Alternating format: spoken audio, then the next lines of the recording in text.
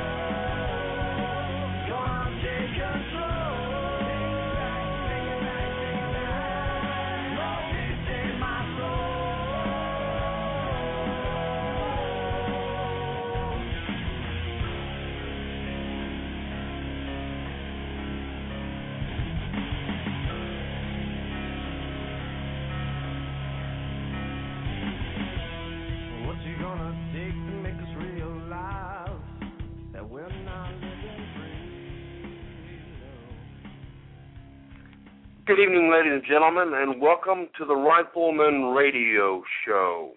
The Rifleman Radio Show is brought to you by the Appleseed Project, which is the sole project of the Revolutionary War Veterans Association. The Revolutionary War Veterans Association is dedicated to bringing you the absolute best fundamentals of rifle marksmanship program, and at the same time, talking to you about the history and the heritage of your nation. I hope everyone's had a fantastic 4th of July weekend, and they're coming up on the end of that, and that everyone has remembered what the 4th of July weekend is about. That it's not about, it's become about beer and hot dogs and apple pie. But the historical origins of the date that the announcements were made that America had declared independence from England and made it official that that's what we were going to do. Up until that point, the colonies, for over a year, had been trying to figure out some way to have their grievances addressed and to reconcile with England. And by the time July 4th, 1776 rolled around, it had been made clear in a number of ways that this was not going to be a possibility, that the only thing that was going to end up, the only outcome was going to either be a free and independent North America, or they were going to have to bow down and in defeat and accept the terms of the English. So this was a very important date, a very important decision to make. And by the grace of God, a little over 7 years later, it came into being. And this nation has been running since then. And that's what July 4th is about. And that I wish that it was made more clear to everyone why, if there were more programs running, showing people why this was an important date in America's history. And here at the Appleseed Project, we're doing our absolute best to do that. We're going to tell you about the events of April 19th, 1775, which set into motion the events which would finally launch us onto a road for independence, and that Declaration of Independence would be made on July 4th, 1776. All right, tonight we have several things that we're going to do, and we're going to eventually talk about the Battle of Oriskany. And I'm not going through the American Revolutionary War in order, but I'm kind of just picking and choosing the battles and the events that I really enjoy speaking about. They're the most relevant ones that I'm telling you about. We talked about last week. We talked about Kings Mountain and about which is one of the turning points in the War of American Independence in the South. And tonight we're going to talk about the Battle of Oriskany, which was actually the turning point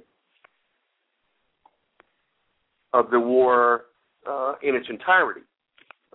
And we'll get into that more. We'll get into that more as we go along. But I just want to let you know that's what we have coming up. I want to thank Benjamin Smith, who is the co-editor of the Patriots of the American Revolution magazine, for coming on and speaking with us. And I'd like to remind you guys to make sure that you at least think about taking a subscription to the magazine, because it's a fantastic magazine. If you go to the Patriots of the American Revolution.org website, you'll get a chance to look at some of the topics covered and stuff like that, some of these stories and stuff that are written. And I urge you to subscribe to the magazine and give yourself another source of information about the American Revolutionary War that will be brought straight to your door. You won't have to go buy a book. You won't have to go to the library every few weeks and see if they've gotten any new books with any new information or anything like that. You'll have information delivered to your door. And in the same vein, these are the folks that are helping us out. Mr. Smith has put a full-page article, a full-page ad in the magazine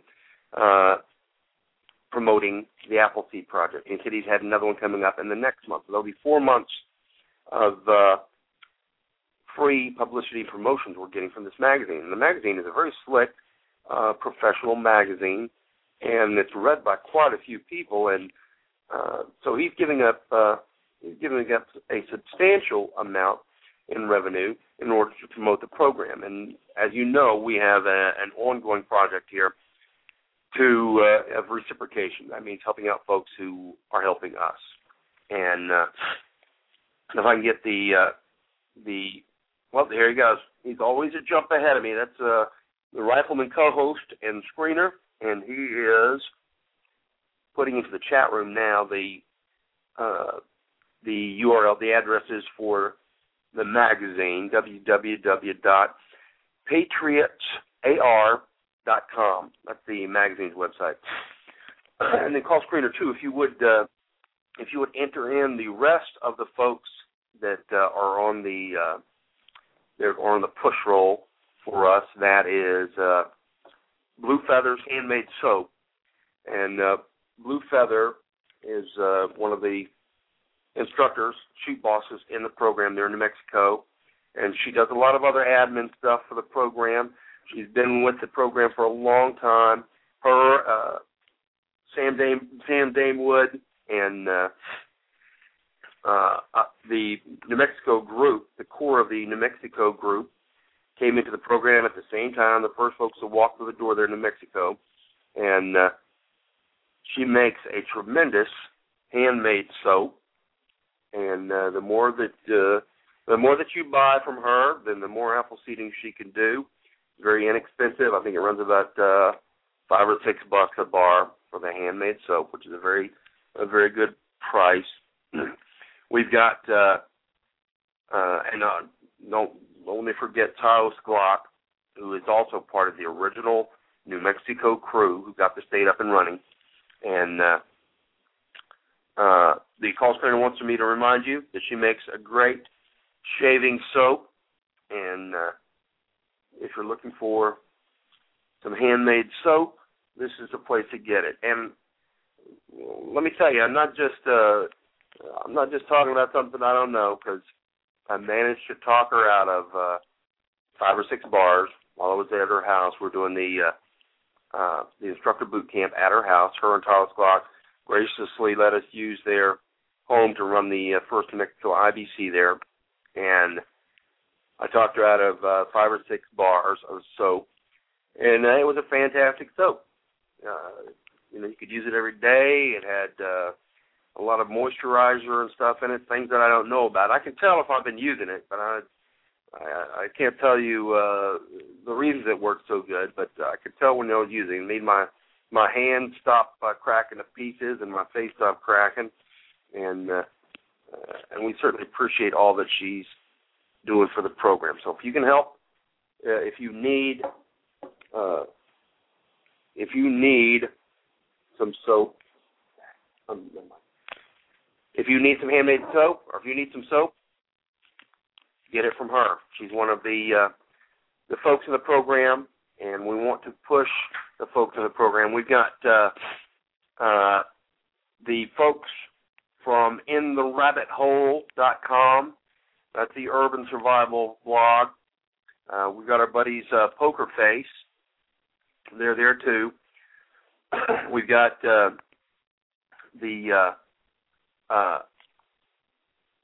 Common Sense Coalition Talk Radio. That is Beth Schoenberg and her group.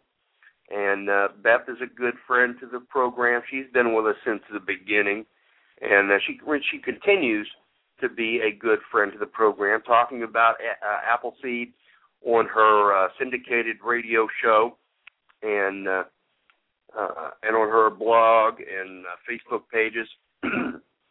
We've got, let's see, we've got the DAR and SAR folks. If you'll check into the chat room, then you'll see the call screeners putting these websites up.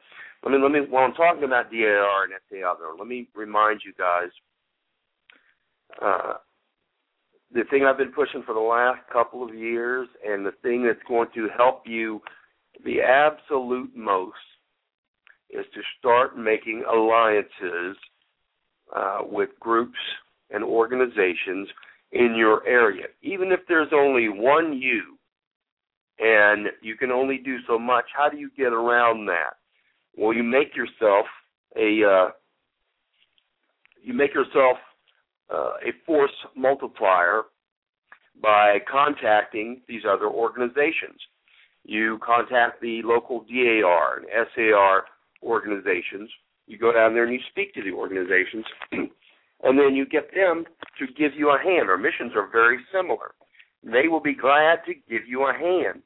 If any folks have listened tonight, and you have worked with the SAR, DAR folks, and they have helped you out, please call in and tell us about it. I've told you about how they helped me. But if there are other folks that have done it, then please call in tonight and give us the information on that. You can call in at 347-308-8790. And I've got a question here on the chat. It says, what kind of alliances? By alliance, what I mean is you seek to work with programs outside of Appleseed. And that can be the SAR and DAR chapters, Sons of the American Revolution, Daughters of the American Revolution. You go and you give speeches at their membership meetings. You invite them to come to Appleseed. And once you do that, and once you talk to them, then they will start pushing Appleseed through their organizations. You contact Judy Rhodes at the Diva WOW, the Women Outdoors Worldwide, and you start pushing Appleseed locally at your locations through the Diva WOW organization.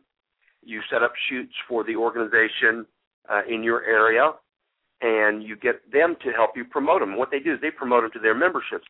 There are so many organizations out there that you can strike up an alliance with. By an alliance, I don't mean that you put on your banner Appleseed/SAR.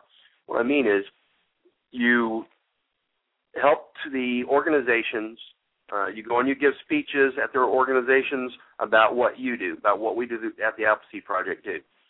And then you invite their memberships, get them to invite their members to come to the Appleseeds. And then at the Appleseeds, you can have literature and stuff like that you allow them to put out after the Appleseeds. Or there have been different organizations like the Texas State Rifle Association. We would have an Appleseed, and then at the end of the Appleseed, I would close the Appleseed down. As soon as I closed it down, I would say that Mr. So-and-so, the regional coordinator for the Texas State Rifle Association, would like to speak with you before you go, and then you allow them to speak to the assembled folks there. After you formally close the Appleseed down, you allow him to speak at the Appleseed, and the Appleseed Project encourages you to do this. We encourage you to go out and find folks to make alliances with. Now, we do have a policy where folks you can't give speeches or push people in the course of an Appleseed event. But at the end of the Appleseed event, there's no reason that people can't talk. There's no reason that you yourself can't go to a Sons of the American Revolution, Daughters of the American Revolution meeting and give a presentation, that you can't go to a local rifle club and give a presentation, that you can't go to any of the, if you look, just Google this, Google women's shooting organizations, and you'll find there are plenty of them. Offer to set them up a women's-only event that you'll run for the ladies there. Go to their organization when they're having a meeting. Talk to them about it and see if they're interested in doing it. And I'm sure they're going to tell you, yes, they are. I've yet to meet a women's organization yet who has said no to us setting up an Appleseed for them. There's a 100% yes factor in that I've experienced so far. You may experience something different, but I myself have experienced a 100% positive acceptance of this. All right, so don't forget to multiply yourself and your organization. This is a way, if there's only 2 or 3 of you in your area, this is a way for you to make yourself into 6 or 12 or 24 or 75. Is by getting other organizations to help you out. That's how you do it. The Devo Wow organizations has sold out every event that we have put up for them in Texas. We put up the events, we get them listed, we get the ranges, all the details worked out, we turn it over to them, they run it to their members, and the events are sold out. You can do that with any organization that is, that is a professional, above-board organization. If you have any questions about whether or not you should contact any certain organization, then talk to your state coordinator or you can always email, PM, or call me. I'll be glad to discuss it with you on whether an organization that you're considering is going to be one that works or not. But listen, guys, you all have common sense, all right? If you tell me that you're going to go to a KKK or you want to go to a KKK meeting and do this, I'm going to tell you that's a bad idea, all right?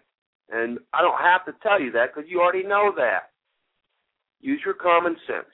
Find organizations that have similar missions to ours, and then you can get them on board with this. Okay, sorry about that. I was getting a little bit. I was hearing a bunch of people talking, and it was my own computer that had opened up one of those commercials in one of the windows, and was that's who was talking there, trying to tell me something on one of the websites. All right, so that's what we'd like you to do: is talk to the folks, get some help with multiplying your force locally. All right, and if any of you guys, if anybody has any commercial ventures that they're working on, and it doesn't have to be related to Appleseed. If you're a member of the Appleseed Project, if you're and you would like to get your organization or your commercial venture listed, we'll be glad to do it for you here on the program free of charge. I say that because I don't want Blog Talk to think I'm making money off any advertising here, because I'm not. I've never opted in the last over 2 years. I've never opted in to the profit sharing. So the hundreds of thousands of downloads have not made me a penny, because I'm not opting into revenue sharing, and I'm not charging anybody to mention them on the radio show here. We're doing this so that we can uplift our fellow Appleseed members. At the same time, if anyone there has someone who has just shot the rifleman standards, if you have an instructor that just passed his PC 1, 2, 3, 4, full instructor, or they've been a shoot boss at their first shoot, or anything else, if you have a state coordinator doing a great job, if you have a member of Apple Corps that is really putting forth a lot of effort getting stuff done, then we want you to call in and give them thanks on the show. And like I said, you can do that by calling 347-308-8790 and let the call screener know what you're going to do, and he'll put the information up for me, and we will get you on the air so that you can tell the folks who are working hard, thank you. One of the things we're really good in the Appleseed Project at doing is working folks to the bone, because we're very passionate about what we do here. We're very passionate about freedom, about liberty, about ensuring that the rights, the freedoms, the liberty that we have by virtue of living in this nation does not disappear. And we're willing to work really hard at that. And as you know, I say as you know, if you're a member, you know, but maybe if you're just tuning in, you don't know that the Appleseed Project is an all-volunteer, grassroots nonprofit organization dedicated to teaching rifle marksmanship and American heritage. Nobody's getting paid to do this. They're doing it because they're passionate about telling the story of American freedom, about making sure that people know how to safely and competently handle a rifle. And they devote their time to this free of charge. And for the greatest number of folks, it's no different. The people in Appleseed, the analogy is no different than, or the comparison is no different than like the folks who pay taxes. You've got the top, the tiny part of the top percentage paying taxes for all the rest. And you have a tiny part of the folks in Appleseed. We may have a ton of members, but we actually have a very small core group of folks that are doing all the work. And none of those folks are getting paid for it. And we ask a lot of our instructors. We ask a lot of them. It's not just can you spare one weekend 4 times a year, which is kind of like the baseline of what we ask folks to do. 1 weekend, 4 times a year. There's a lot that goes into that, and before that, there's a lot of preparation that you have to do, a lot of learning that you have to do before you can even volunteer to instruct at events. Before you are before you're a full instructor, you have way over 80 hours of instruction that you've had to attend and learn and become competent at. Then after that, you're allowed to teach at events. And like I said, we have like a baseline minimum of 4 events per year that we want you to teach. The majority of folks teach more. They teach more than the baseline of 4. And it's not just the Saturday and Sunday, because if you're a good instructor, you've put in at least 8 hours preparing for that weekend. So that makes 3 days that you have for a month that you're devoting to this. There's only 4 weekends, maybe 5 sometimes, but there's usually only 4 weekends in a month. That means you've given up 25% of your free time in a month to devote to the program. And that's a lot of work that the folks do, and a lot of people do more than that. There are a lot of folks that are doing 2 events, and not only that. I've told you many times before that the real work, the real effort that where Appleseed is either made or broken at, the real Appleseeding begins at the end of the event on Sunday. And it runs until the beginning of the next event on Saturday morning. That's where the real Appleseed work is done. The Saturday and Sunday of the actual event, when you're actually getting out to teach, interact with folks, and spread the message, tell the story, that's the icing on the cake. That's the cream. That's the dessert.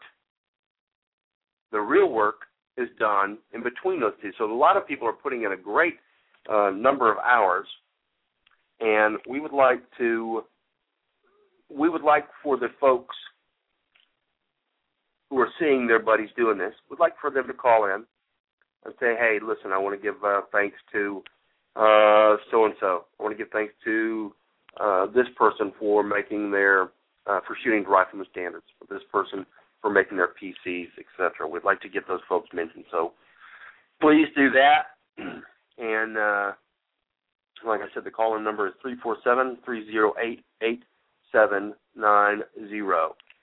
And you're welcome to call in and either push your organization or your venture, or to talk about the folks that are working in your area. All right, we've got a lot of events coming up. And before I tell you how to get to there, I'm going to tell you in just a second, but before I tell you how to get to the information page that tells you where they're occurring at, let's find out first, why should you go? Why should you go to an Appleseed event? What's in it for you? There is, what is it going to do for you? I mean, most of you guys, all of you already know how to shoot, right? All of you guys know how to shoot. You know how to handle a rifle safely. You know all about slings use. You know all about the steady hold factors and your standing, sitting, and prone positions. You already know about the 6 steps to firing the shot, right? And how every single shot you fire in your life should be fired by the 6 steps. You already know that. You already know about natural point of aim, how to determine it and how to shift it onto the target.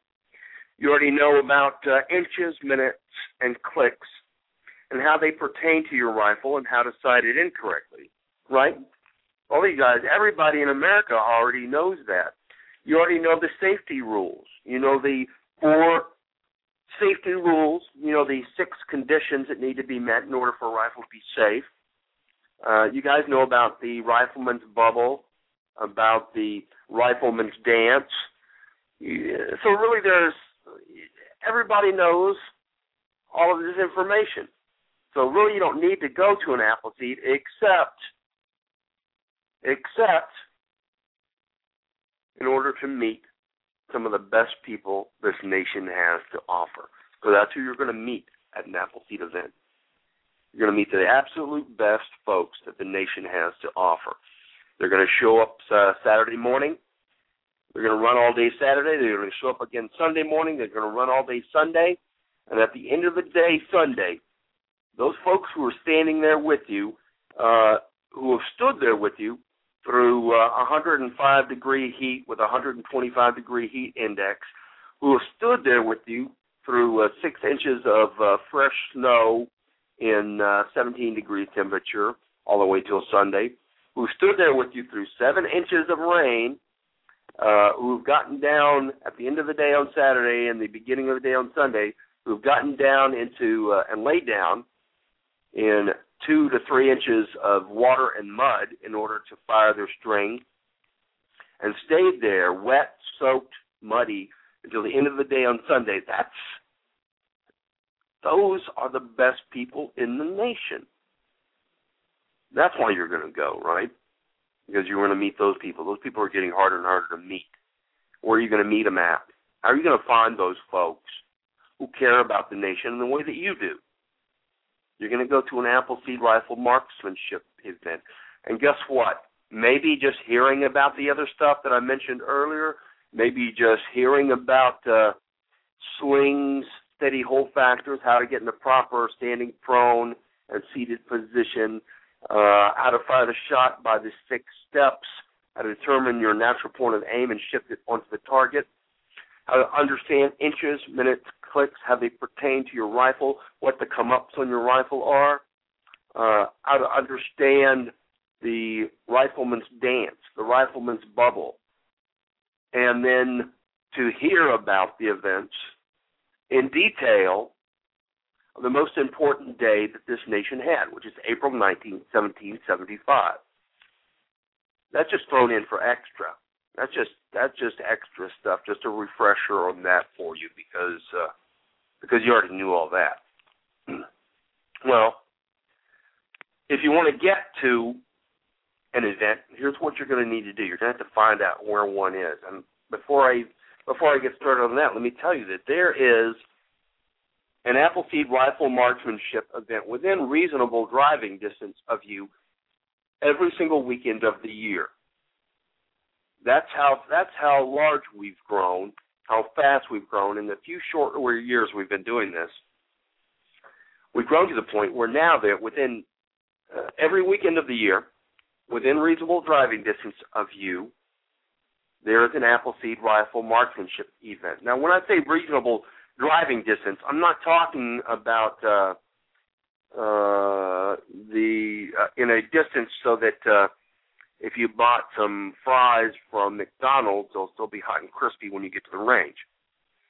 I'm talking about a reasonable distance that an American patriot would drive in order to hear the story of April 19, 1775. That might be 300 miles for you. All right? That's a reasonable distance for the amount of information you're going to get That's a reasonable distance. My first reasonable distance was about 1,400 miles. And one of the first guys that I taught after I learned how to teach, he had driven about, I believe, about 1,800 or 1,900 miles, which was a reasonable distance for him to hear it from me. All right, we've grown large enough that you're not going to have to drive that far. You may have to drive 200, 300 miles. That's a reasonable distance, all right? All right, well, let's get started. So well, you're going to find out where to go. You go to our homepage, rwva.org.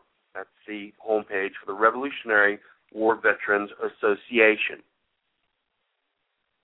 At the top of the page, you'll see a list of tabs. The second one from the left says Appleseed.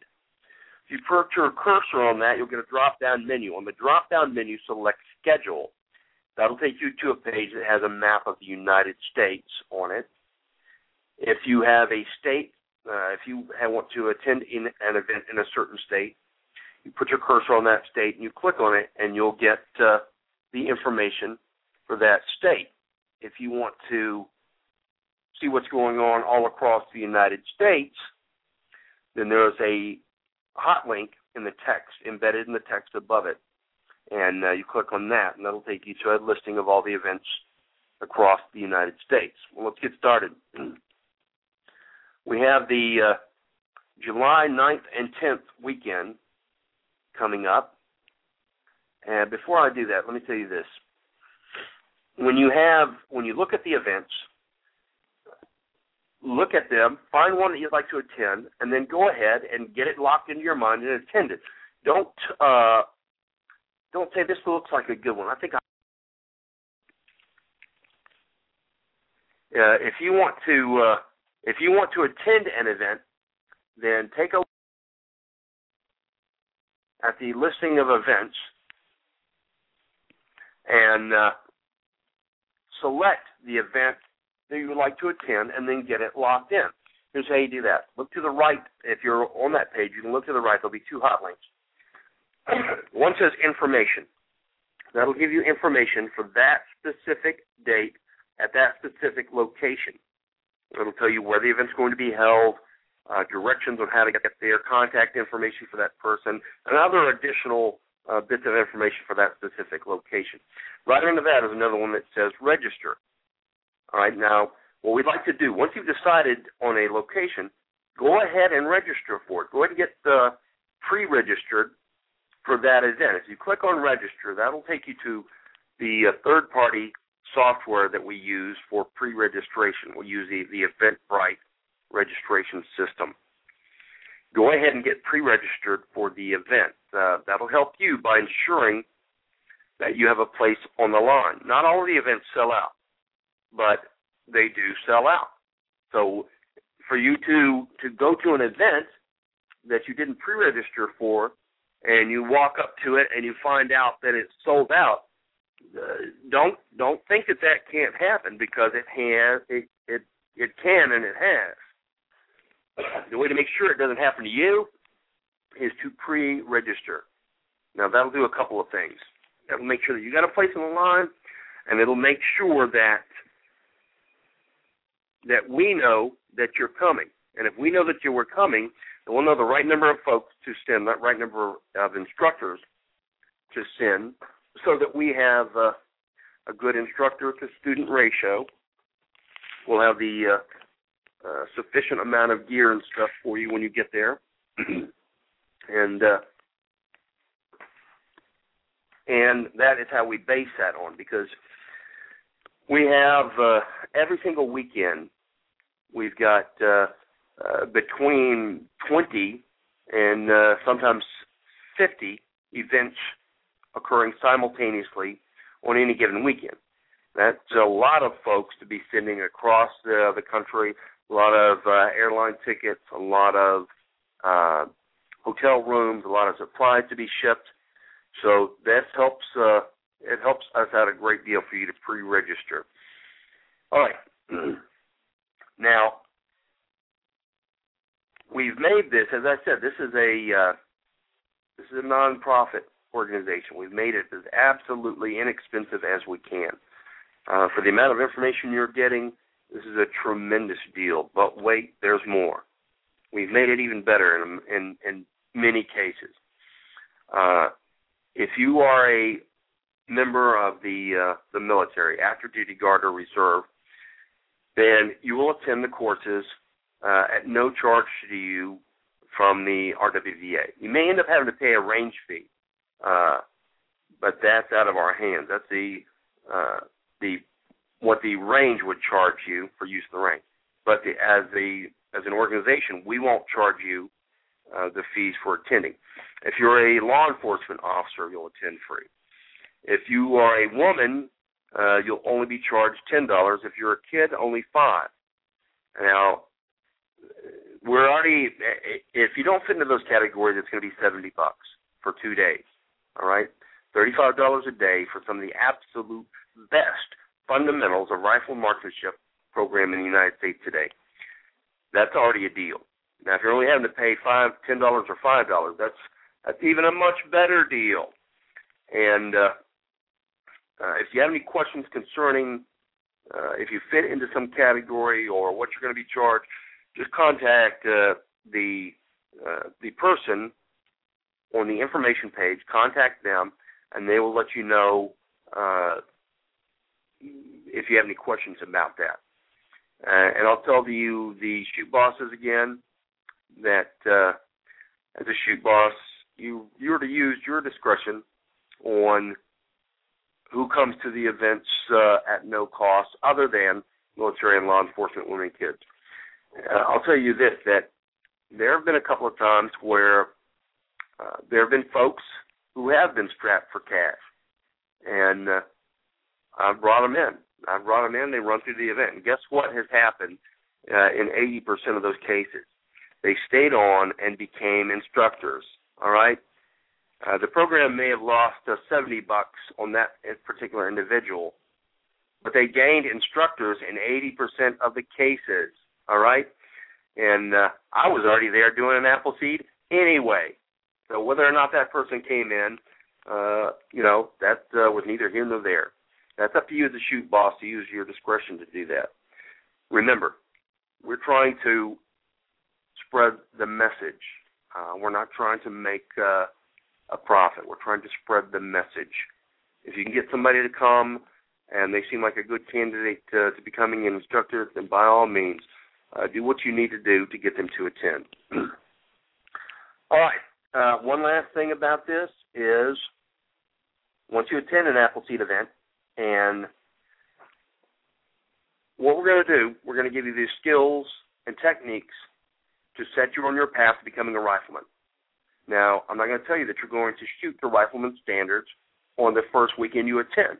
Lots of people do, but not everybody does. Everybody learns from different directions at different paces. Not everybody does shoot to rifleman standards at every event. Actually, probably only about, I would say, between 1 to 7% will shoot to rifleman standards at their first event, and who have never fired a rifle before. You will get up to 10% of the folks who have previous histories of shooting will shoot to rifleman standards at an event. People can. You can come to an Appleseed event without ever having touched a rifle before, and you can shoot to rifleman standards. I've seen it done many times, so I know that it's a possibility. If you come to an event and you listen to the instruction and you do your best and you don't quite make it to shooting a 210 or above on the Army Qualification Test, the AQT, which is the diagnostic tool that we use to determine how effective our teaching is.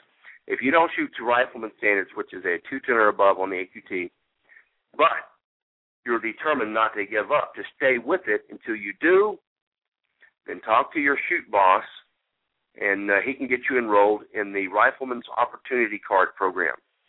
That program is one where if you pay to attend an event, and at the same time, you apply for a membership in RWVA, which is $20 for a year's membership, You take the receipt for your paid weekend and for your RWVA membership to your shoot boss. You show this to him, and you tell him that you want to enroll in the Rifleman's Opportunity Card program. He'll affix a sticker to your card, to your membership card, and that will give you the opportunity to continue to attend events at no charge for 1 year or until you shoot to Rifleman standards. Now, that's an absolutely sweet deal there. All right? So if you want to do that, make sure that you bring your receipt from your registration, from your paid attendance, and your receipt from whenever you join the RWVA, and you can do that online at the same time that you pre-register for an event. It goes to the shoot boss, and he'll enroll you in the ROC program. All right, so how to get to an event. As I said, go to the homepage, rwva.org. At the top of the page, you'll see a list of tabs. Second one from the left says Appleseed. Put your cursor on there. You go to drop-down menu. On the drop-down menu, select Schedule. All right, that's the page that I'm on now. What we have is the weekend of July 9th and 10th. That begins in Ashland, Wisconsin, followed by Coeur d'Alene, Idaho, Dunbar, Wisconsin, Eureka, Kansas, Great Falls, Montana, Mariposa, California, Mayaca City, Florida, Nashville, Indiana, Ottawa, Illinois, Piru, California, Ramseur, North Carolina, Rising Fawn, Georgia, Salem, Ohio, Troop, New York, which is this weekend, and I'll be shoot bossing that event. I only have 900 miles to drive in the morning to make it there. Lebanon, Connecticut, Saturday, July 10th, is a one-day event. That is Sunday, not Saturday. Sunday, July 10th in Lebanon, Connecticut is a one-day event on Sunday. All right, that takes the next weekend, the 15th and 16th, is a Friday and Saturday. And that will be in Manhattan, New York. A Friday and Saturday event. The regular Saturday and Sunday events on 16th through 17th begins in Albuquerque, New Mexico, followed by Alton, Illinois, Augusta, Georgia, Bonneville, Illinois, Buckingham, Virginia, Byers, Colorado, Enfield, New Hampshire, Evansville, Indiana, Fountain, Colorado, Hinckley, Minnesota, Hubertus, Wisconsin, Layton, Massachusetts, Manheim, Pennsylvania, New Bremen, New York, Pequot, Ohio, Proctor, Vermont, Rosebud, Missouri, Sacramento, California, Salem, West Virginia, San Angelo, Texas, Springfield, Oregon, Worcester, Ohio, Coarse Gold, California, Colfax, Wisconsin. Let me back up just a second. I got in a rush here. Cloverdale, Indiana, starts the July 23rd and 24th weekend, followed by Coarse Gold, California, Colfax, Wisconsin, Corona, California. Crittenden, Kentucky is a one-day event, Saturday, July 23rd. That's for previous Appleseed attendees only. Davila, Texas on the 23rd and 24th. Gibsonburg, Ohio. Glen Helen, California. Grand Island, Nebraska. Gunnison, Colorado. Hutchinson, Kansas. Lake George, New York. Lewiston, Idaho. Lodi, Wisconsin. Montrose, Iowa. Mayaca City, Florida.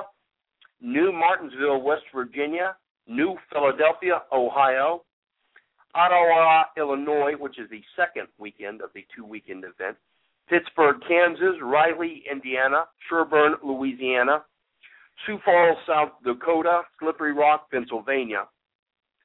That takes us to the first shoot in Alaska. We've got a shoot in Alaska that Bob Zio has set up. Bob Zio is the California coordinator, one of my buddies, and one of the other master instructors, one of the original members of the group, and he has set up a shoot in Chugiak, Alaska. That's right west-northwest of Anchorage. And it's going to be a 4-day event. You have the Thursday and Friday, which is July 28th and 29th, is the military aspect of the program. That's where they're going to have the military coming in, and they're going to be putting on the Appleseed for the American military members in that area. And then the 30th and 31st are going to be the days open to the public. Now, this is the first Alaskan shoot. And Bob has also set up the first Hawaii shoot. So he's doing a great job expanding Appleseed beyond our borders. All right.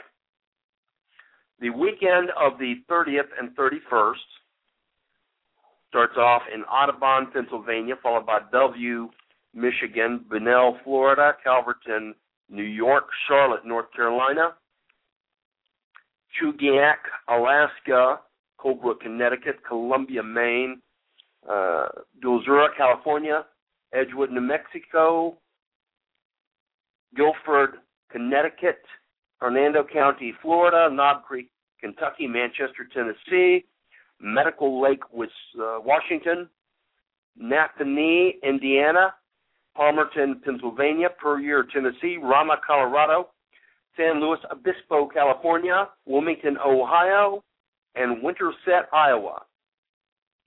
All right, that takes us just about a full month ahead. All right.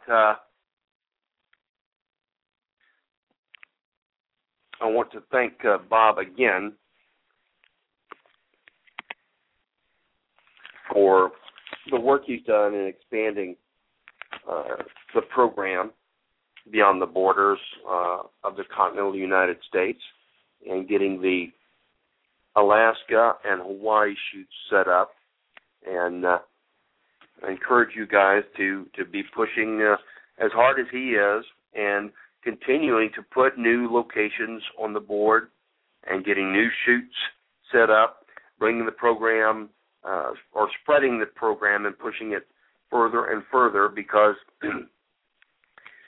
the Appleseed Project is, I believe it's tremendously important, or I never would have put as much of my life into it as I have.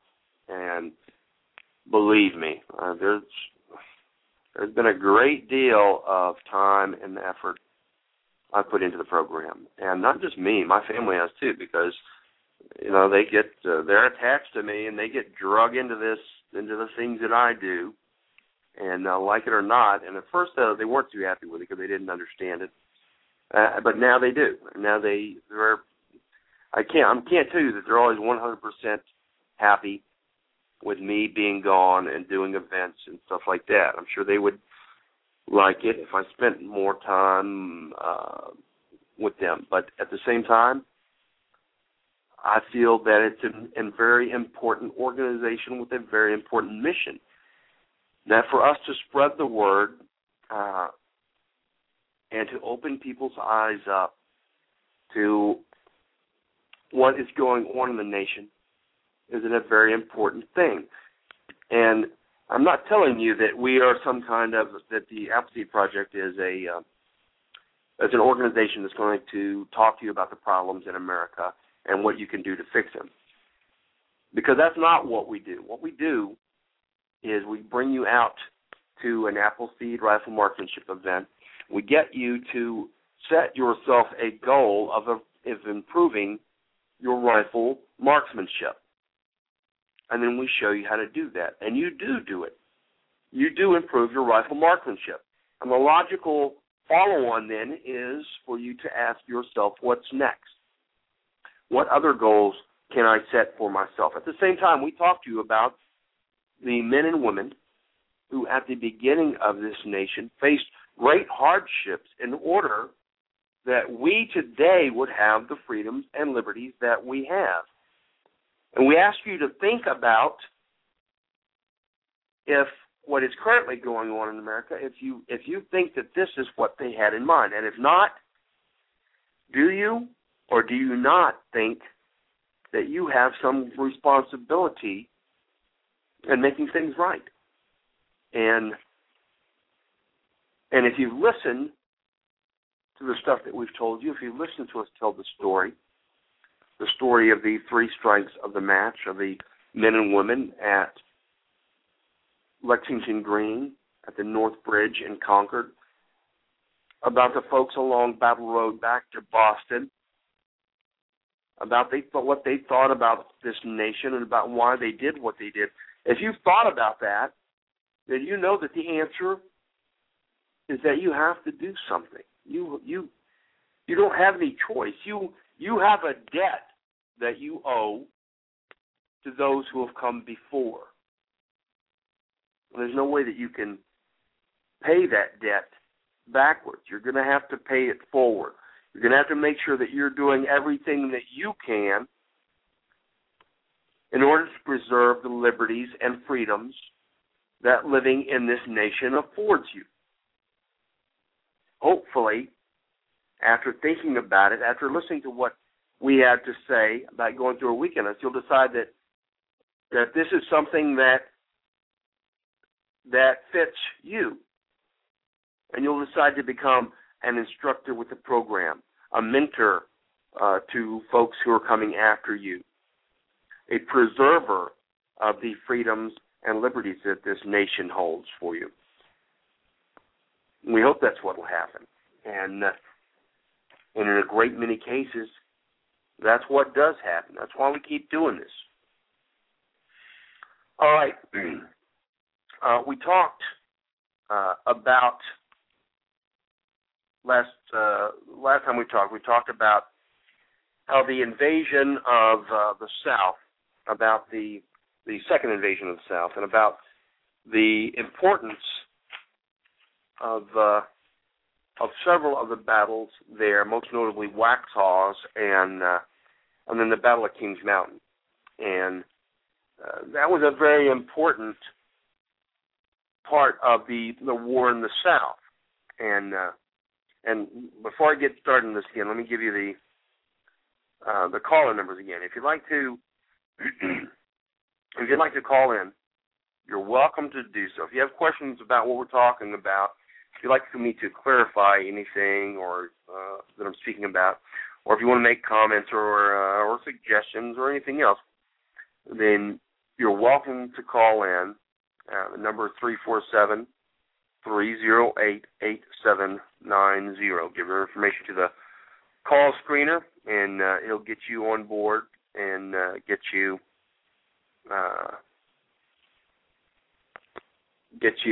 into the queue there. All right. Tonight, what we're going to talk about is the Battle of Oriskany and how it fits into the scheme of things. And the way that it fits is that, let me first preface this. Several weeks ago, we talked about the Battle of Lake Champlain, right? You remember us talking about that. We talked about how Benedict Arnold had decided to fight General Carleton on Lake Champlain. Carleton was going to invade New York from Canada. And the only thing that stood between him and the invasion at that point in 76 was Benedict Arnold. And what did Arnold do?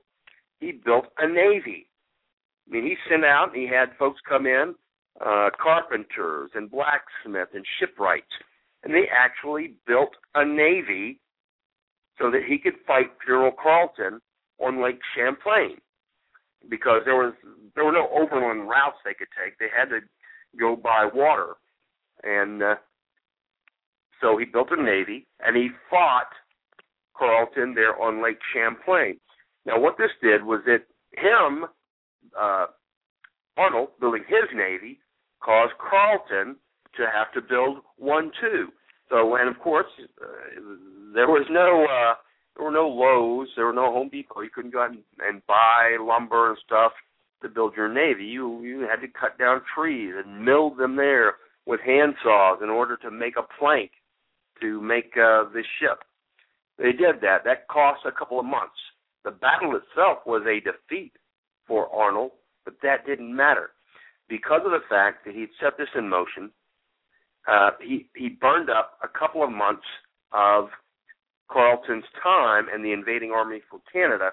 That caused winter to set in. By the time Carleton defeated Arnold on Lake Champlain, it was winter. The winter had begun. He couldn't begin his invasion because he couldn't make an invasion in winter.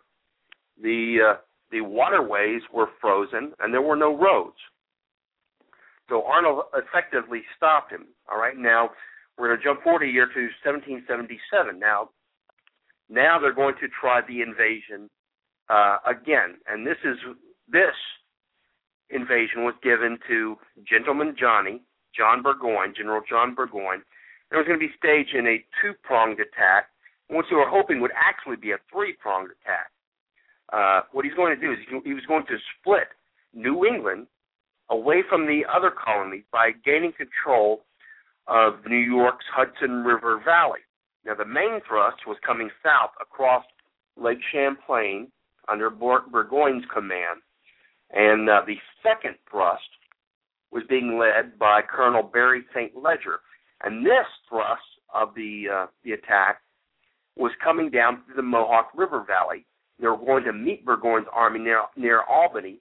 And they were hoping then that Howe's forces would sally forth and meet them, bringing forth the third prong of the attack, crushing the resistance in New York, and then splitting the colonies off. Now, had this been successful, this could very well have been the end of the American Revolution. but it wasn't.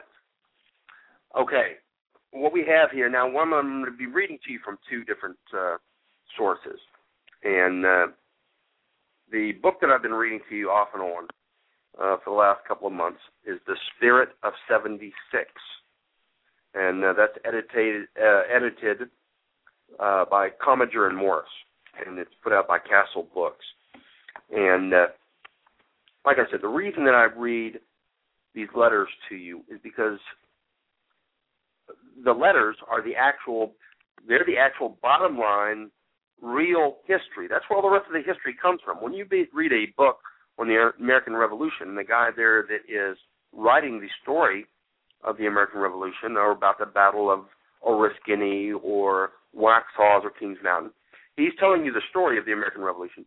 But the way he got that information is because he read the letters or the diaries or the histories of the battles that the men who were there experiencing it wrote. All right, so what I've done, I'm just jumping past that. I'm jumping straight down to the letters so that you're getting the information straight from the folks rather than somebody's idea about how the battle was run, etc. All right, so the book is Spirit of 76. And I'll preface this again with this. In the winter of 1777, General Burgoyne, he was known to his troops as Gentleman Johnny. He returned to London after playing a negligible role in the Boston and New York campaigns. He had advanced his social position by his marriage to the daughter of the Earl of Derby. He distinguished himself in the campaigns of Portugal, and then in the latter years of the 7 Years' War, he kind of got himself a reputation by his stand in Parliament against the American question, is how they put it, the question. All right. The three-pronged attack to isolate New England provided for his main army to push southward down Lake Champlain and the upper Hudson, and an auxiliary force to operate from Oswego through the Mohawk Valley, and then a strong force to be dispatched by Howe up the Hudson. King George comment in a manuscript in his own hand in the British Museum that the force from Canada must join him, and he's talking about Howe at Albany, reveals that the monarch originally favored Burgoyne's coordinated knockout blow. So did Germain at first, but the head of the Colonial Department approved the plan and gave command of the expedition to Burgoyne instead of Carleton. Remember, Carleton was the guy who had just fought Arnold at the end of the year before. Before leaving Canada, Burgoyne saw Howe's letter to Carleton stating that unless Washington attempted to join the Northern Army, that he could give Burgoyne no help.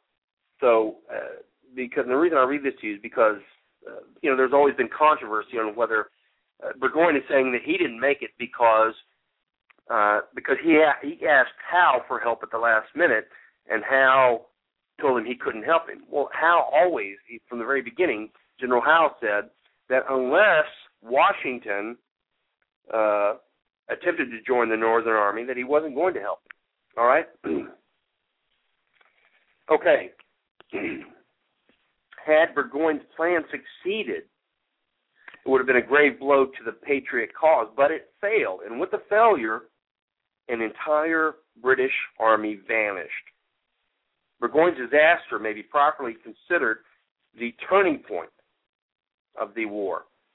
It's true that 6 more years lay ahead until peace was made, but it was very apparent now that the capture and the holding in the interior of the American continent would involve an effort far beyond the resources of the British to achieve.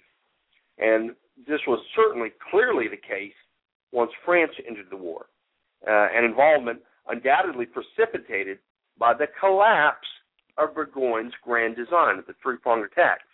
So what you have here is you have the Burgoyne's plan to invade from the Hudson. You have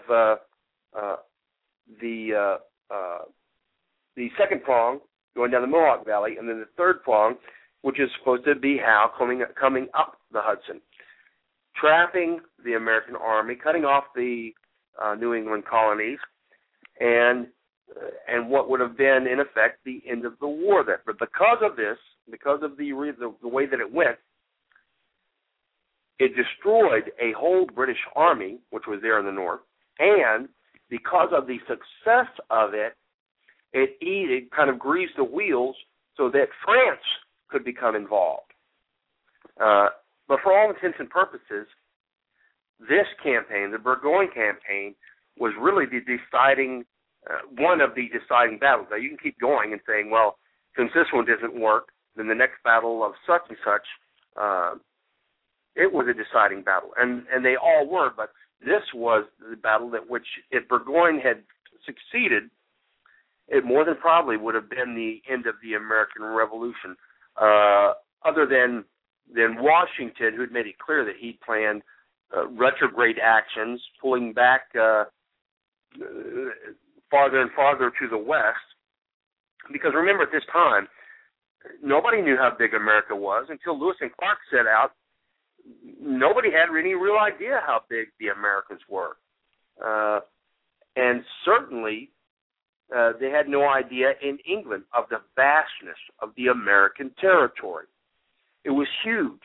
There was no way that even 1 million British regulars were going to subdue North America by force. And at the time, 40,000 troops were all they could muster completely as their army under arms in all of their colonies and kingdoms.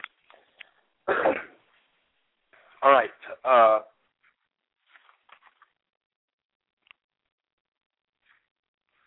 So in this time, and one of the other things I want to bring into this right now, we've got 51 minutes left, so we've still got plenty of time, is the fact that this is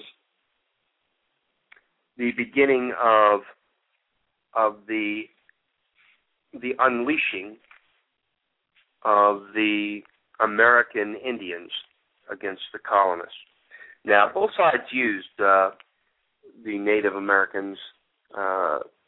They were going to use them for whatever they could, whatever benefits they could get from them. But by far, the English were one of the first to really push and use them. they were recruiting them in to the British regular forces as independent fighting units. They were offering money. They were paying bounties on scalps and telling them that if they would help England, then England would stop the colonies from expanding. It doesn't matter where you are. If your colony continues to grow, there's only a finite amount of land available for it unless you expand outwards.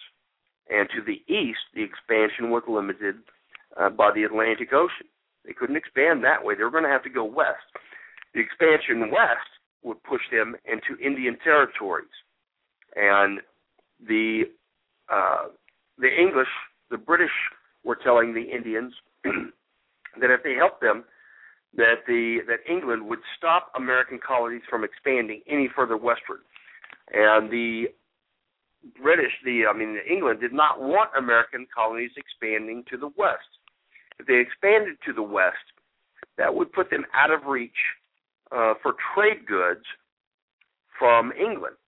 If they expanded 500 miles into the west, then they're really not close enough to the coast where it would benefit them to buy something that was going to come by boat 500 miles away. Why wouldn't they just build their own forge, build their own lumber mill, build their own printing press, etc., which is what they ended up doing. But England didn't want them doing that because America was supposed to be buying all their finished goods from England. We shipped out raw materials, and they shipped back finished goods to us. And that was basically our relationship.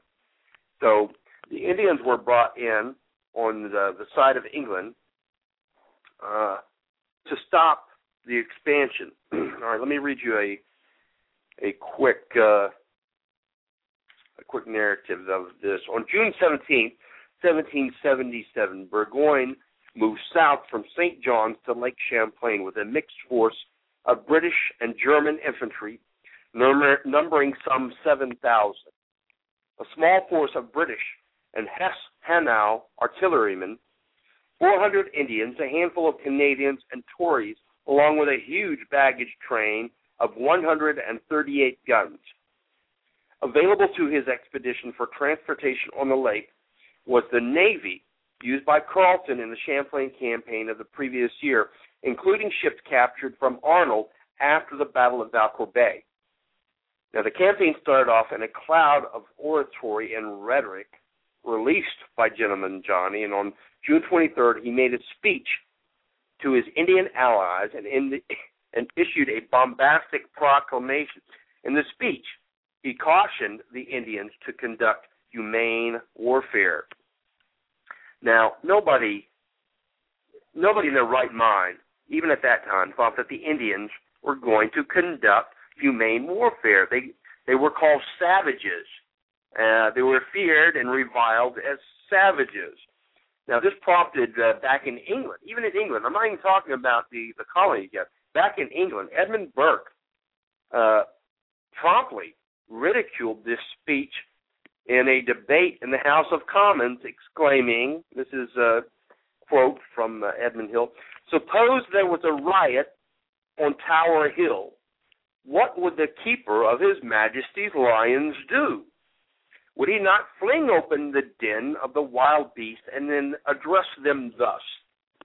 My gentle lions, my humane bears, my tender-hearted hyenas, go forth, but I exhort you, as you are Christians and members of civil society, to take care not to hurt any man, woman, or child." Obviously, nobody had any doubts as to what this was going to do.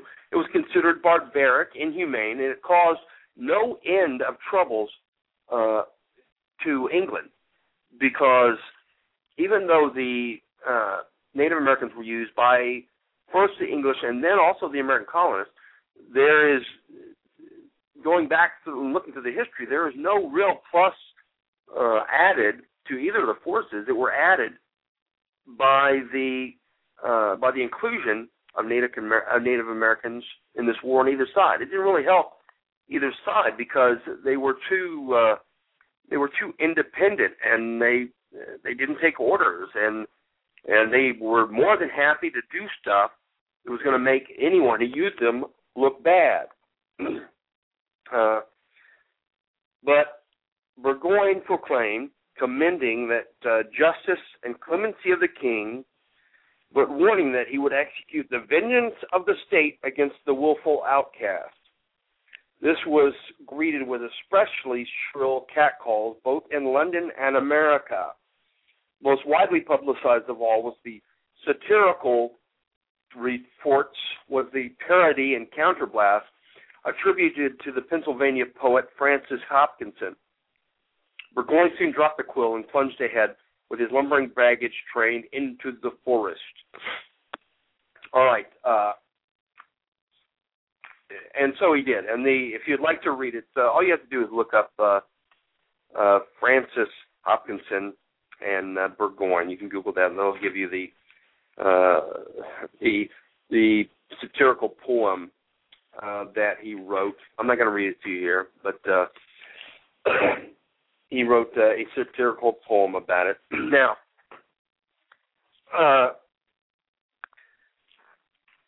I've talked to you before about the way that the wars were actually fought in the colonies in North America, and how the forces in uniform, having one side the redcoats dressed all prim and proper on one side, and the Continental Blues on the other, and having them opposing each other with cannons and very formally and drum and fife, etc. That was not the norm. Now, as the war progressed, it became a little more common, but those battles were not the norm of the battles fought. The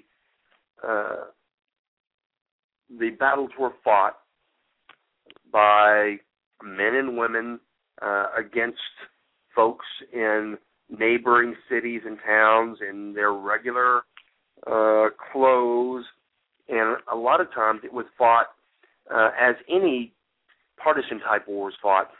It was a chance for folks to settle old grievances, or for the haves to go after the have-nots, or for any one group to go after another group. And this has happened in every single war, and it happens especially in civil wars or wars of revolution. And that's what happened here. What you have is the colonists. You've got mixed forces, and while Burgoyne and his group were moving down the Hudson Valley, you've got another group moving down the Mohawk Valley, and this group was a mixed force of about 1,800 men. These were mostly Tories and Indians under Colonel Barry St. Ledger. And they were pushing eastward from Fort Oswego to Lake Ontario to rendezvous with Burgoyne in Albany. On the 3rd of August, St. Ledger reached Fort Stanwix. Now, it was renamed Fort Shooter not long after that. Now, the fort is still standing there, or the rebuilt fort. This is on the Mohawk River, the present site of Rome, New York. And the fall of that fortress would have opened the gates to Albany, some 110 miles away, and trapped the American army in between the two British expeditions. Now, why was this such an important site? Why was Fort Stanwix such an important site? Well, it was because, as I mentioned earlier, there were no roads. There were very few roads at this time in the American colony. I mean, you had some roads, some trails, fork paths, wagon cart trails and stuff, but you didn't have a great number of roads, and instead, a great deal of material traveled by waterways. Now, this was one of the few areas where you could go from the Great Lakes to the Atlantic Ocean by water. And you could go the whole way except for just one little area where you'd have to do a portage to get from one river to the other. I mean, you'd have to walk over land. And this is the fort, Stanwix was the fort that guarded that portage. So the main waterway from the Great Lakes to the Atlantic Ocean was presided over by Stanwix, by the fort there, and that's why it was important at that location. Now, also, if the two groups would have met up, then yeah, they would have trapped those two prongs of the attack would have trapped the main body of the colonial forces between them, and it was a great enough force that it more than probably would have destroyed them. Now, here, St. Ledger encountered his first serious resistance. Now, he had not reckoned with the fighting spirit of Colonel Peter Gainsvoort and 750 men who helped him, who manned the stronghold, nor on the caution and restlessness of his Indian allies. On August 6th, General Nicholas Herkimer, with some 800 militiamen marching to the fort's relief, was caught in an ambush at Oriskany by a force of Indians and Tories led by the Mohawk chief Joseph Brant. Suffering at the outset of the battle a wound that was to prove fatal, Herkimer drew his men together on high ground and fought back fiercely. Total disaster was averted when the Indians, who were alarmed by firing from Fort Schuyler, where the garrison had made a sortie against the British camp, broke off the engagement. The Indians, as the account of Lieutenant Byrd reveals, had already proved restless and unreliable. Herkimer managed to retreat eastward with less than half of his original strength. Schuyler now dispatched Benedict Arnold from Stillwater with a force of 1,000 volunteers to relieve the desperately besieged garrison. Even though his men never caught up with the British expedition, Arnold was able to raise the siege and rout St. Ledger. And part of the story here is there was an eccentric, half-mad inhabitant of the Mohawk Valley named Han Yost Schuyler, his father was actually a cousin to General Schuyler, and his mother was Herkimer's sister. Anyway, he was part of the Tory group, and he was crazy. He was captured by Arnold's men while he was attempting a recruiting rally behind the American lines. He was sentenced to death as a spy, but he was let off on condition that he used his special powers among the red men.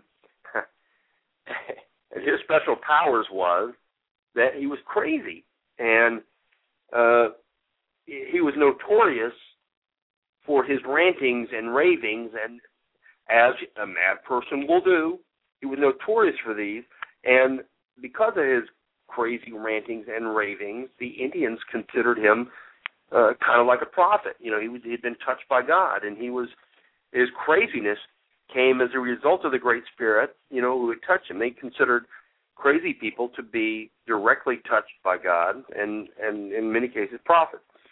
Anyway, he was let off. They said that they would not hang him if he would go to St. Ledger's Indians and tell them that the forces that were getting ready to approach them vastly outnumbered the Indians, and that they would have no chance of winning. And the Indians believed him. They ended up taking off. This seriously would have weakened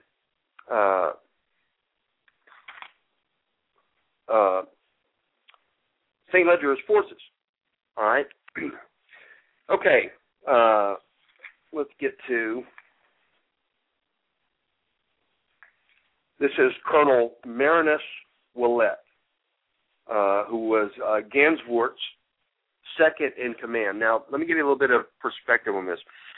The folks at Fort Stanwix, as soon as they heard that the fort there had been abandoned, I told you it had been built to guard the portage on the route from the Great Lakes to the coastline.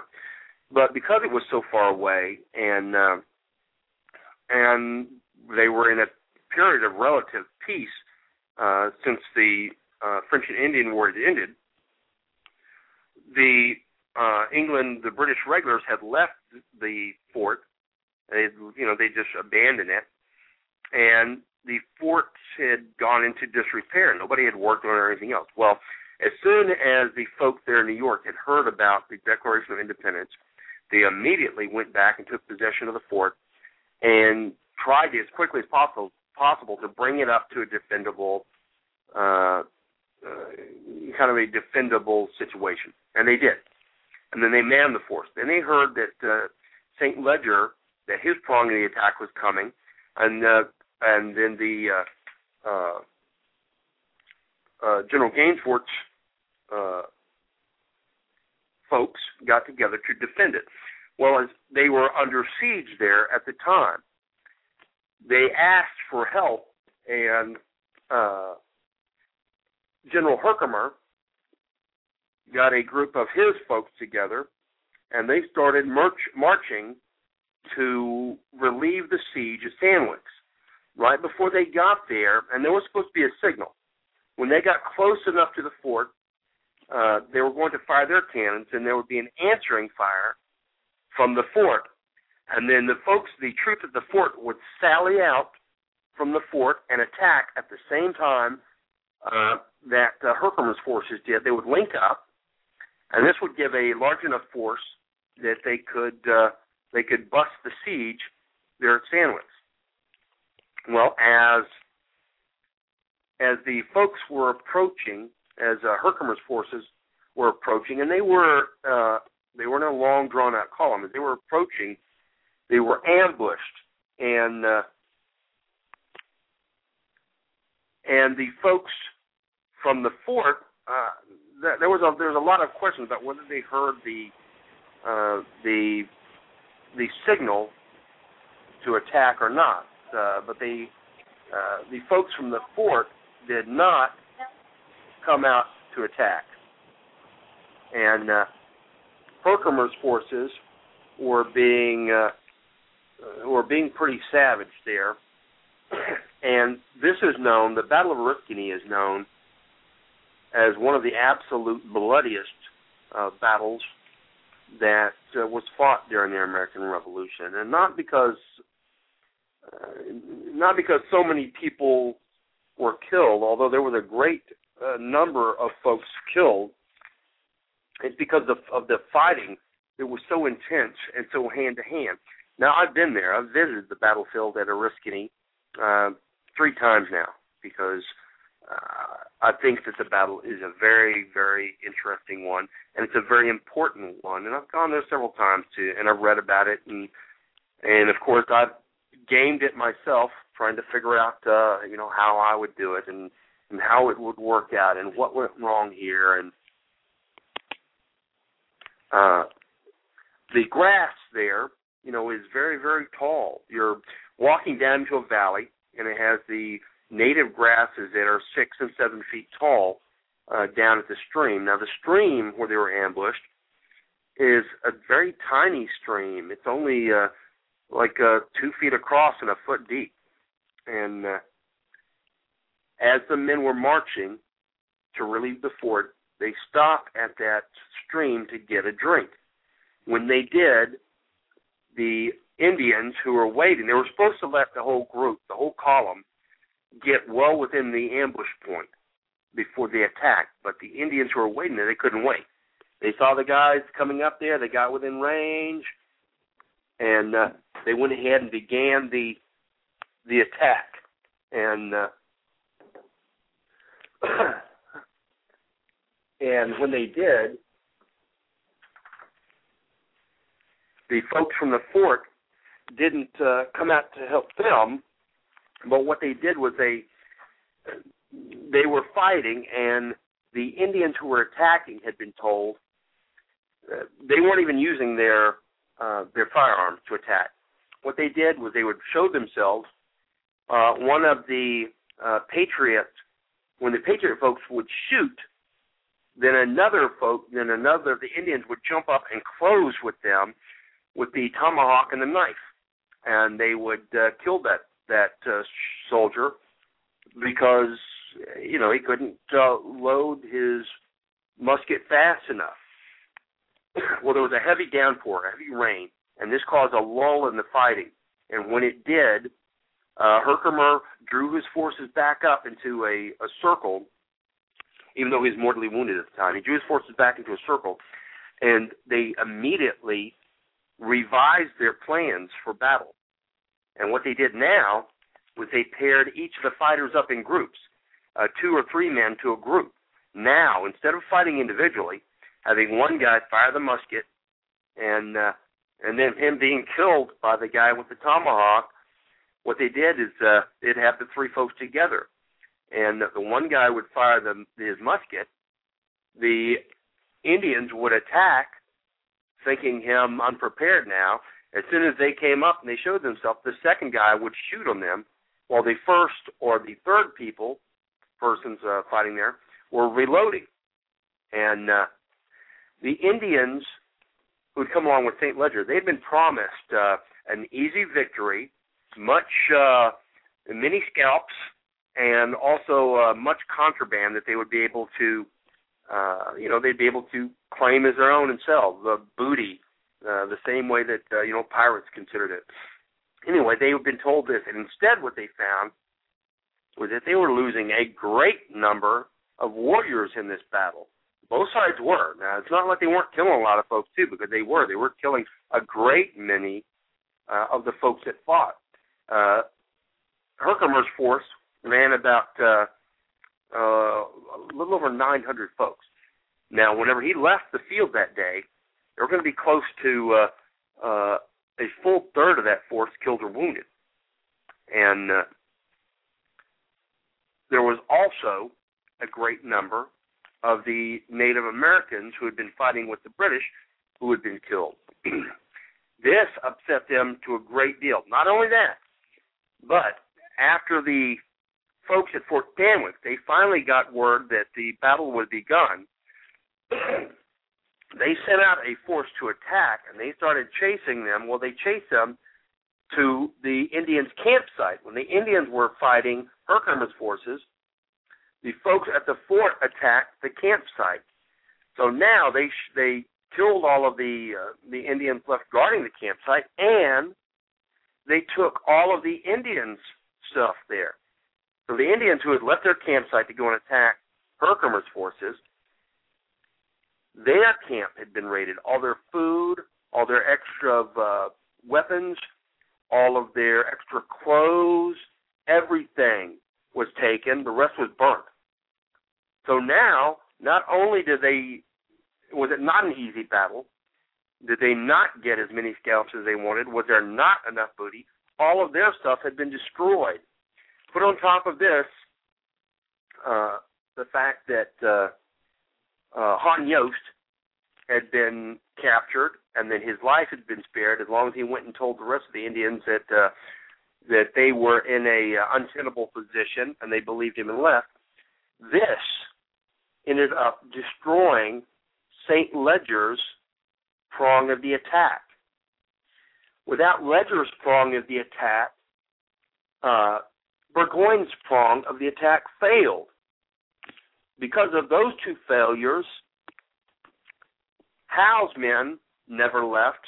The third prong never came in.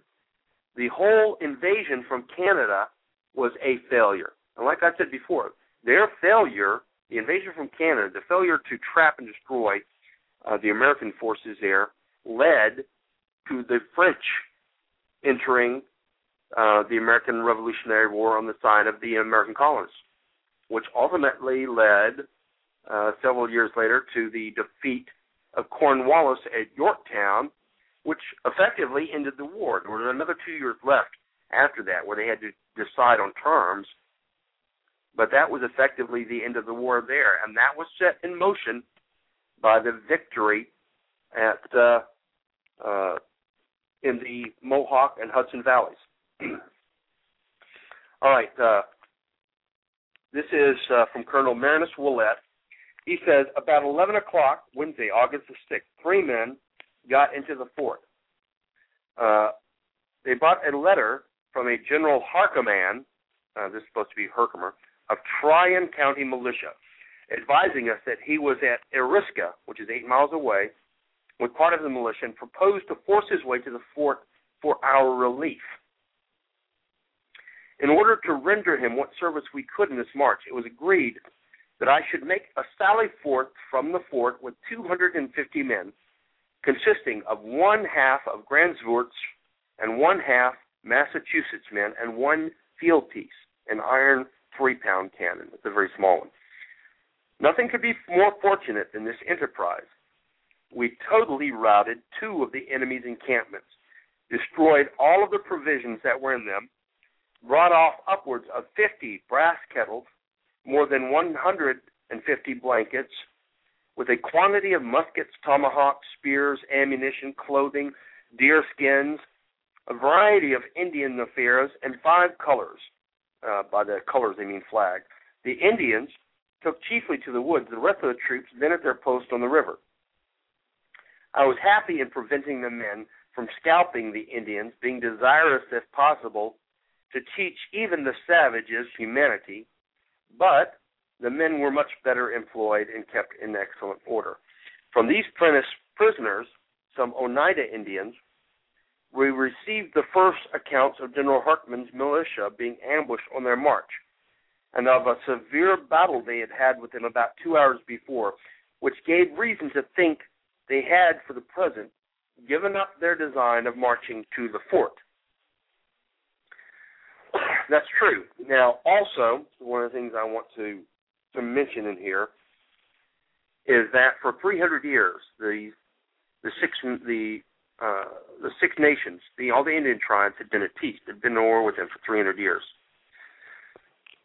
Now, at the Battle of Oriskany,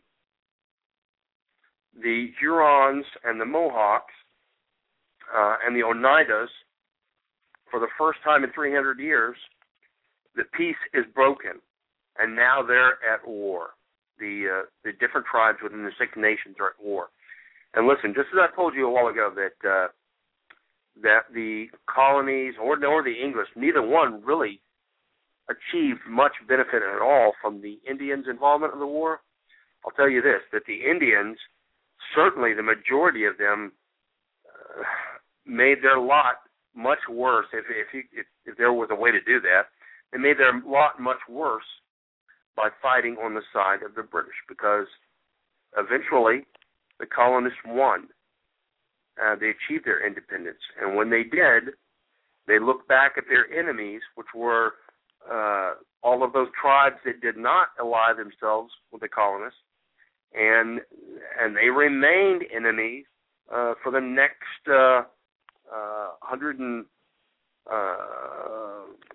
140, 50 years there. All right.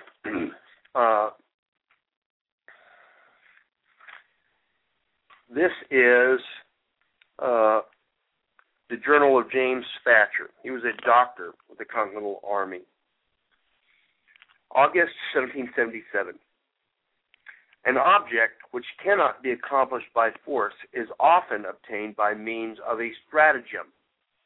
Lieutenant Colonel John Brooks, an intelligent officer from Massachusetts, being in advance of Arnold's party, which was marching to relieve Fort Schuyler, with a small detachment, fortunately found one Major Butler, a noted officer among the Indians, endeavoring to influence the inhabitants in their favor, and he was immediately secured. A man also by the name of Schuyler, and what he was trying to write was Schuyler. This is the Hanyo Schuyler, the crazy guy, who was proprietor of a handsome estate in the vicinity, was taken up as a spy. Colonel Brooks proposed that he should be employed as a deceptive messenger to spread the alarm and induce the enemy to retreat. General Arnold soon after arrived and approved the scheme of Colonel Brooks. It was accordingly agreed that Keeler should be liberated and his estate secured to him on the condition that he would return to the enemy and make such exaggerated report of General Arnold's force as to alarm them and put them to flight. Several friendly Indians being present, one of their headmen advised that Keeler's, once again, he's just writing Keeler, it's supposed to be Shooter, Keeler's coat should be shot through in 2 or 3 places to add credibility to his story. So they're saying, hey, the Indians said this. They said, hey, take his jacket off and shoot it up some so that it'll look like he was, that he barely escaped with his life, and they shot his clothes through. Matters being thus adjusted, the impostor proceeded directly to the Indian camp, where he was well known, and informed their warriors that Major Butler was taken, and that he himself narrowly escaped, several shots having passed through his coat, and that General Arnold, with a vast force, was advancing rapidly towards them. In aid of the project, a friendly Indian followed and arrived about an hour after with a confirmation of Schuyler's report. The stratagem was successful. The Indians instantly determined to quit their ground and make their escape, nor was it in the power of St. Leger and Sir John Johnson, with all their art of persuasion, to prevent it. When St. Leger remonstrated with them, the reply of the chiefs was, "When we marched down, you told us there would be no fighting for us Indians. We might go down and smoke our pipes, but now a number of our warriors have been killed, and you mean to sacrifice us." The consequence was that St. Leger, finding himself deserted by his Indians to the number of 700 or 800, deemed his situation so hazardous that he decamped in the greatest hurry and confusion, leaving his tents with most of his artillery and stores in the field. General Arnold, with his detachment, was now at liberty to return to the main army and Stillwater, and thus they had clipped the right wing of General Burgoyne.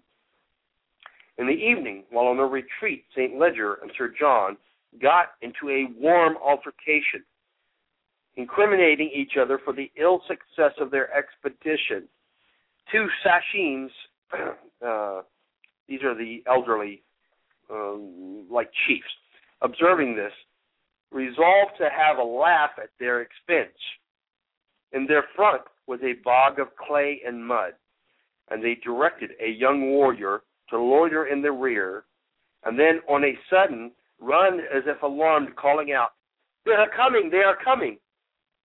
On hearing this, the 2 commanders, in fright, took to their heels and, rushing forward, splashed into the bog, falling down and sticking in the mud. And the men threw away their packs and hurried off. This and other jokes were several times repeated during the night for many miles. Now, that's just sad, isn't it? First, through the great use of intelligence, and deception, Arnold and his forces were able to bleed off almost 900 men from St. Leger, making it impossible for him to hold his positions. So they had to take off, and their prong of the attack was failed. Not only that, but now to add to that, you have these two Indian leaders who were supposed to be on their side, coming up with this strategy to play a joke on St. Leger and Sir John Johnson by having a young warrior coming running up screaming, "They're coming, they're coming." And these 2 guys run and fall into a bog, into a big mud hole. Well,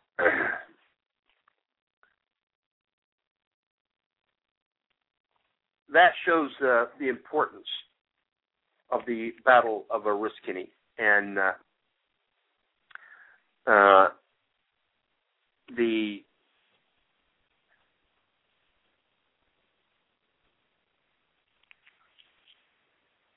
the end result was the failure of all of the invasion in.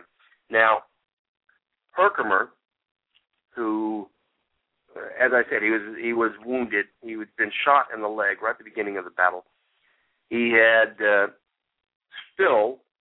he was able to command his men, and you can't say that he won the battle, although he remained in possession of the field. You can't say that he won because his losses were much greater than the forces who attacked him. But he did hold the field, and he did fight the folks into a standstill. Now, he ended up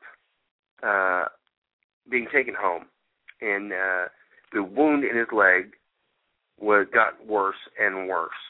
And what they should have done, because as you've probably heard, there wasn't a whole lot of things that they could do at that time to save you from certain kinds of wounds. If you had received a wound and the ball had gone through the flesh and broken bone, then there was usually not much they could do because, nowadays we have x-rays and everything else, and we can open it up and we can look at it. We can see the ball in there or any pieces of lead or any bits of broken bone, and they can remove all of that, and they can close it up nice and tight, and then fill you up with antibiotics, and you can make it. Back then, you got to remember, you've got this huge half-inch to 7/8 of an inch size round lead ball coming and hitting you, and it's traveling at such a speed that when it goes into you, a lot of times it carries all of the fabric that was ahead of it. It puts a hole in your clothes, but it takes all of that fabric and shoves it into you. And now you've got a big chunk of cotton or deer hide or anything else stuck in there with it. They can get the ball out, but they don't get all of the stuff that was forced into the wound out. And there are no antibiotics. So, and especially if it hits a bone and breaks the bone into pieces, then even if you get the ball out, you've got those pieces of broken bone inside your skin. Once the bone is broken up inside you, the individual pieces not connected to veins and arteries, not served by the body, are going to die. When those pieces die, then they become infectious, and it turns into gangrene. And a lot of times the people didn't want to have a leg cut off. They said, let's see if it works. And, a lot of times it did. A lot of times people would be shot and have a bone broken, and they lived. But the majority of the times they didn't. And in this case, Herkimer's leg got an infection. Well, he finally decided to have it amputated, but guess what? Once your body has an infection in it, it's hard. It's going to be hard to fix it, but they amputated it. All right? And a little while later, they had to cut off some more.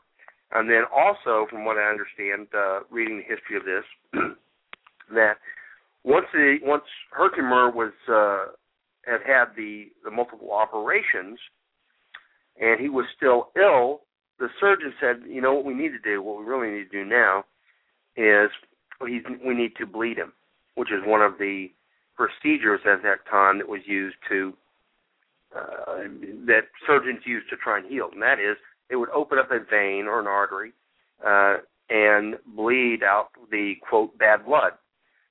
Well, listen, if you're already sick and somebody pops open a vein or an artery on you and they draw out a pint of blood, that's not a help. That tremendously weakens a system that's already under siege, and that's what it did. It ended up killing him, and he died.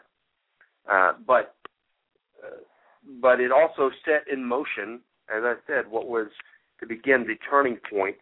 New York was no longer going to be invaded from the north. There were continual campaigns in that area and they were eventually fought close to a standstill, and then the war would shift to the south. But I encourage you to read. I know that on the site, on the Appleseed Project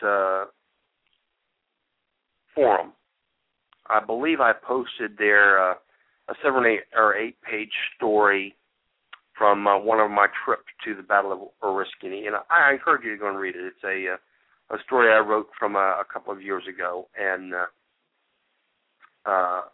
it has a great deal of information in it too. Most of all, I encourage you, once you've heard some of the history from during the show, I encourage you, even if while you're sitting there listening to me, if you're at your computer and you're sitting there listening to me talk about the Battle of Oriskany, Google it, grab it, and start reading about it. Learn all that you can about the men and women all across the colonies in the Americas at the time and what they did, because every time you open or you click on someone's name, on an American patriot's name, and you read the story of what they did, you're going to be amazed. You're going to be amazed by the amount of by the courage of that character, by their bravery and by their sacrifice. These are the folks who have come before.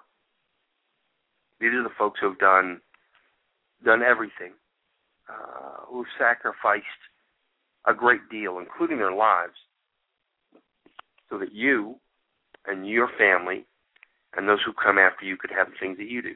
What are you going to do? What are you going to do to ensure that the freedoms and liberties that living in this nation affords you, that they remain, that they are not eroded, that they're not lost forever? You're going to have to figure out something to do, because doing nothing is, to me, is worse than doing something evil. And I'm sure you guys have heard that the saying that all that is required for evil to triumph is for good men to do nothing. You know, there's always going to be a push by evil. It's always going to be there. It's not like you can say, well, we're going to fight this battle, and at the end of this battle, at the end of old WW1, World War I, the war to end all wars, we are going to have vanquished evil once and for all, and it will be put to rest. It will be thrown out and destroyed. Evil is always going to be there.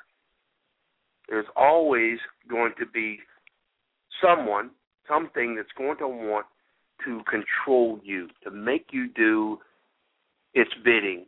It's going to want, at the end of the day, to have what it's going to boil down is want to hurt you and to enslave you.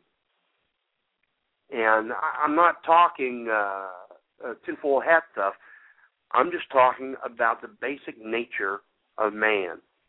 And how do we know this? We know this from history.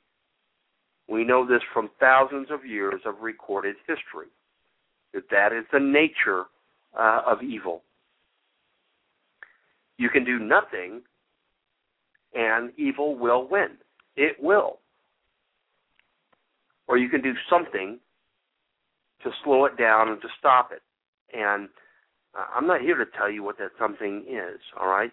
You're going to need to figure out what that something is yourself. You're going to need to figure out how you fit into this picture, how you fit into the solution of ensuring that the freedoms and liberties that you go to bed with tonight are still there in the morning. You're going to have to figure this out. Now, we can help. We'll be glad to help by giving you a boost at a Appleseed Rifle Marksmanship Weekend. We'll be glad to talk to you about it. We'll be glad to put you in touch with other folks who will be glad to help you we'll be glad to talk with you about it. We'll be glad to sign your name up as a member of the instructor cadre with the Appleseed Project, so you can get in front of a group of people on the weekend. You can share an absolutely wonderful weekend of rifle marksmanship and fellowship with other Americans and tell the story and get other folks awakened, get other folks clued in on what they can do. Or you can do nothing. And if you do nothing, I guarantee you that at some point you will reap the benefits of that whirlwind. And if it's not you, it'll be those who come after you. That'll be the legacy that you leave for your kids and your grandkids. And I don't want that. I don't want that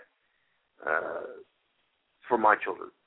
And so we're asking for you folks to come to an Appleseed Rifle Marksmanship Weekend. Once again, you can find out how to get to one by going to rwva.org and looking at the tab across the top. The second one from the left says Appleseed. Put your cursor on that. You'll get a drop-down menu. On the drop-down menu, select Schedule. Find yourself an Appleseed event. Go to the event. Listen to what the folks had to say.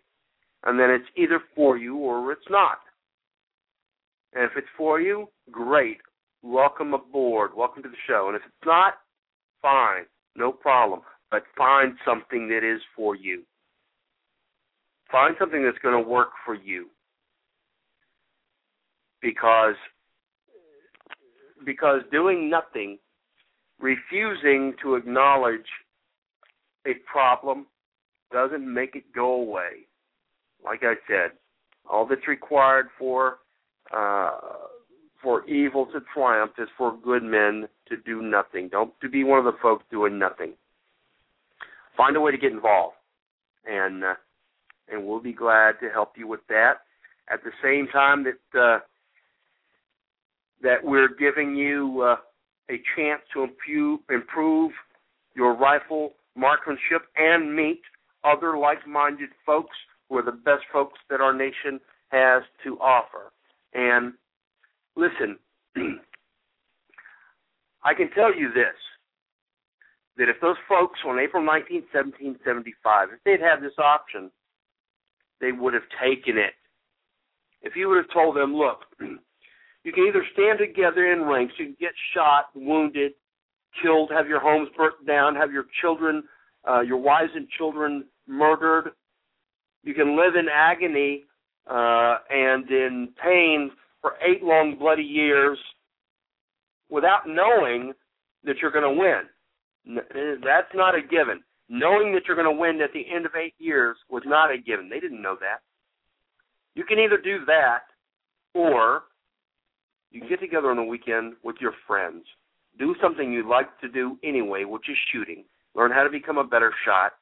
Listen to folks tell the story of the people who came before them. And this by itself can help your country repair itself, can help your country save itself. All right, listen, I want to thank everybody. I want to thank the call screener. I want to thank everybody who listened tonight. Be sure and tune in this next Thursday at 7 p.m. Central Time for another edition of the Rifleman Radio Show. Thank you. God bless you all.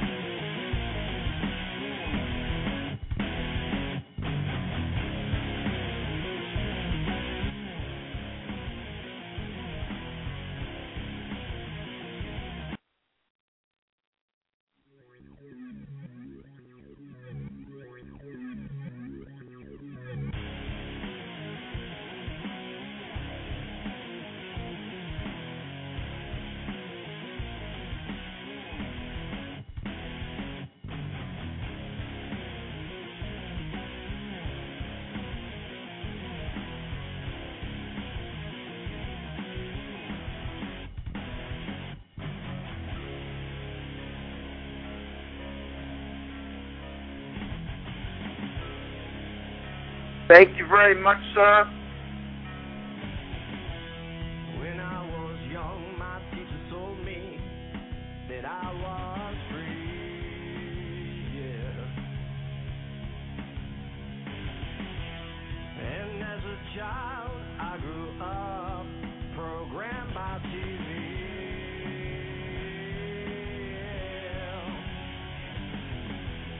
And as a teenage boy, I found out just how free is free.